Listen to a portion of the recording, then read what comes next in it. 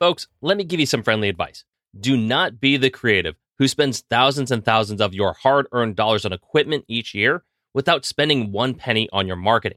If there's ever been a time to rise above the noise and do something just a little bit different to impress your leads and wow your clients, I would say now's that time.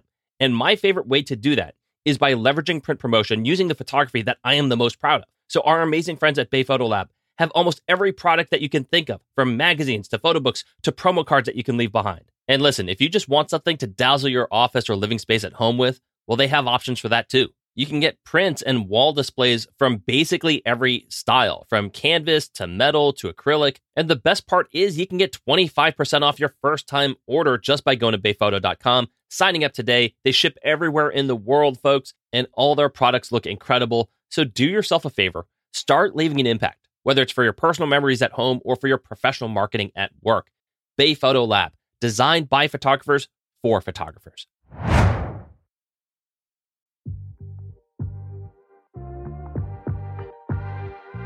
You are listening to Entrepreneurs, a podcast that inspires photographers and visual artists to live their best creative lives.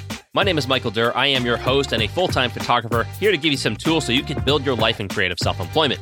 Beyond that, I get to sit down with an amazing community of creative professionals to talk about process, business, and the lessons that have helped them grow. So let's get to it. Entrepreneurs Season 2 kicking off next. All right, folks. So I was thinking about topics revolving around tax deductions for your creative business, and I kept asking myself, well, how the hell am I going to tackle a topic this broad? Especially in a 10 to 15 minute episode. So instead, I figured, why not tackle individual areas that people might have questions on and then just focus on one small segment of the pie at a time? So today, for instance, I figured with most freelance photographers setting up home base at home, let's tackle the question, do you qualify for a home office deduction? So that is what we're here to do today, answer that basic question. And then maybe down the road, I'll do the same thing for things like travel deductions, advertising, insurance, etc. So with that being said, what is up, everybody? Welcome to the show. We are on episode 98 of Entrepreneurs. Happy to have you joining us today. Please, if you do want to help the show, just leave us a review on whatever platform you do listen to us on. Give us a thumbs up, subscribe to the show. You know the drill. All right, let me first get this out of the way. I'll say it once and then we can move on. I am not a certified tax professional. All right, please seek out your own professional assistance on any specific matters involving your tax deductions and take everything that I say with a grain of salt. All right, I am merely here to present the information that I have been told and what I have researched, but that does not make me an expert on the matter. All right, so you've been told, you've been warned, full disclaimer out of the way. Let's get to it. Do you qualify for a home office deduction? Okay, the first thing that you have to know is that this is only for people who receive 1099 income. All right, so this deduction does not apply to employees. If you are fully employed by, let's say, the local paper, a sports team, maybe a clothing brand, any staffed position that pays you as a W-2, you will not qualify for home office deduction. All right, this is taken directly from the IRS website, so I do feel confident giving you this information. They state, quote, employees are not eligible to claim the home office deduction, end quote. All right, period, end of sentence. Now, the home office deduction had previously been allowed for employees in years past, but the Tax Cuts and Jobs Act of 2017 has changed that. So even if you are working from home, so long as you are a W-2 employee, you will not be eligible for the home office deduction. That's the first thing you have to know. It is just for the self-employed, the gig workers, the independent contractors, freelancers, your sole props, LLCs, S-corps, etc. Basically anyone whose income is not taxed upon receipt. Okay, the next stipulation to qualify for this deduction, the IRS states that it must be exclusively used for conducting business on a regular basis. All right, so there are two key words there to note, exclusively and regular. Let's talk about the exclusively first, okay? This room's purpose is for your business, right? This is why I don't suggest setting up shop in your living room or doing work in the kitchen habitually, because those are multi-purpose rooms. You need a dedicated workroom that is exclusively for your business. You do not store your camping gear there. You do not store children's toys in the office. You don't set up a video game station there. You conduct your professional business there exclusively. Now, that's not to say that you can't field a personal email or a phone call or have your kids play around while you work, but you generally just want to follow the notion that this is a place of business. Okay. The second part of that sentence was that it must be used on a regular basis, which is a little bit open-ended. But if it's an open space that you only use from time to time and it's really incidental to your business, then you won't qualify. when I'm not on assignment shooting, I'm in my office every single day with business intent. So if you do the same, you're going to be in good shape. The next stipulation or rule per the IRS is the office must generally be the taxpayer's principal place of business. All right, so this is where it gets a little bit confusing, even per the IRS website, because what is principal place of business mean? That sounds exactly like the exclusive place for business. Didn't we just answer that? But a principal place of business is your company's primary location. So for instance, let's say you're a portrait photographer and you do the majority of your work at your studio and you have an office set up there to greet and onboard your clients. You take payments, you keep your books there, your leadership team is there. It's where you do your shooting, your editing, and your marketing. Then clearly that's your primary place of business. So by that reasoning, your office space at home would simply not qualify because the IRS would deem your studio to be your primary principal place of business and not your home office. Now, this is where it gets a little bit vague because they also state that a taxpayer can meet this requirement if administrative or management activities are conducted at the home and there is no other location to perform these duties.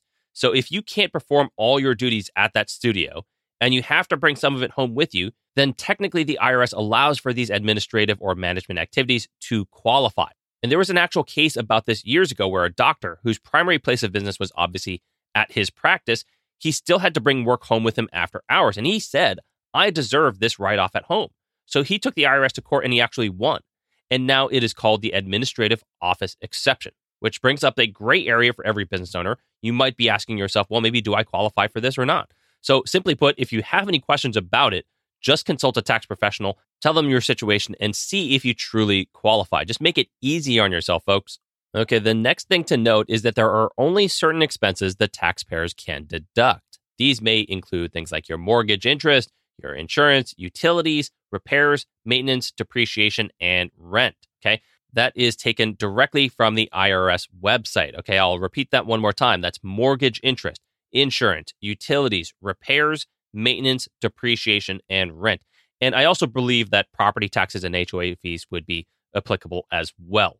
Now, your home office business deductions are calculated one of two ways. And this is where consulting a tax professional, again, might be of assistance to help you determine the route that saves you the most money. But the two methods are based on either the percentage of your home used for the business, which is called the regular option, not a very impressive name, but certainly to the point, or a simplified square footage calculation, which is called the simplified option. Okay, so let me break this down rather quickly. And I'm going to actually start in reverse order. I'll start with the simplified option because it is simpler. So the simplified option is super easy. At the time of this episode, you can deduct $5 per square foot of your office up to 300 square feet.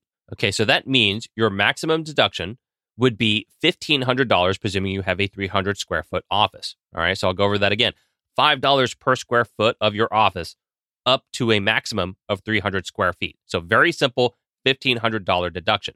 But what if you have a bigger office? Let's say you converted your entire 1,000 square foot basement into a multi-purpose work office space / photo studio / YouTube / podcasting location.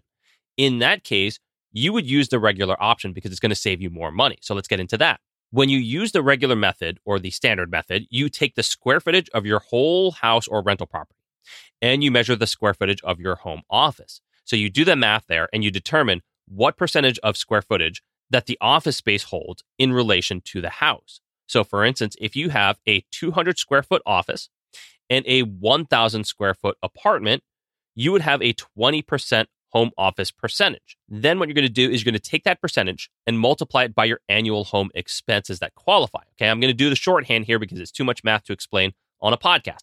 But let's say you add up all your annual rent and your utilities, and it comes out to $20,000.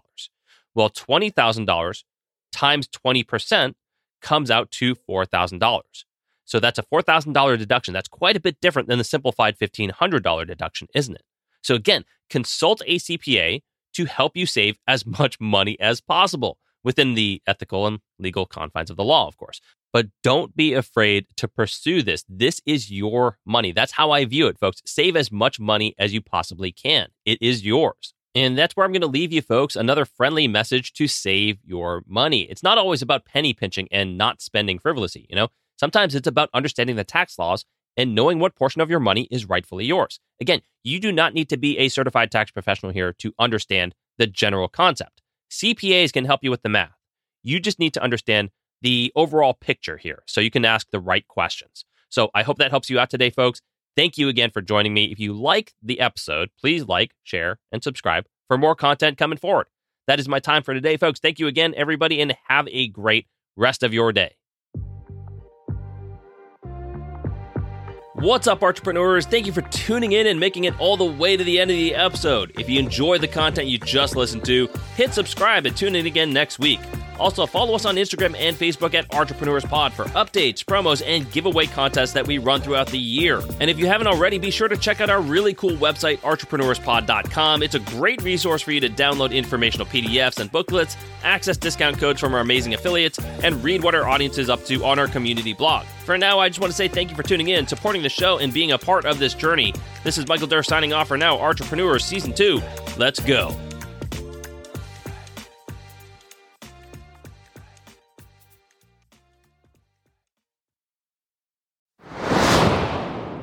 This episode of Entrepreneurs was brought to you by Bay Photo Lab. First-time orders receive 25% off on any professional photo printing product or service. Yes, I said 25%.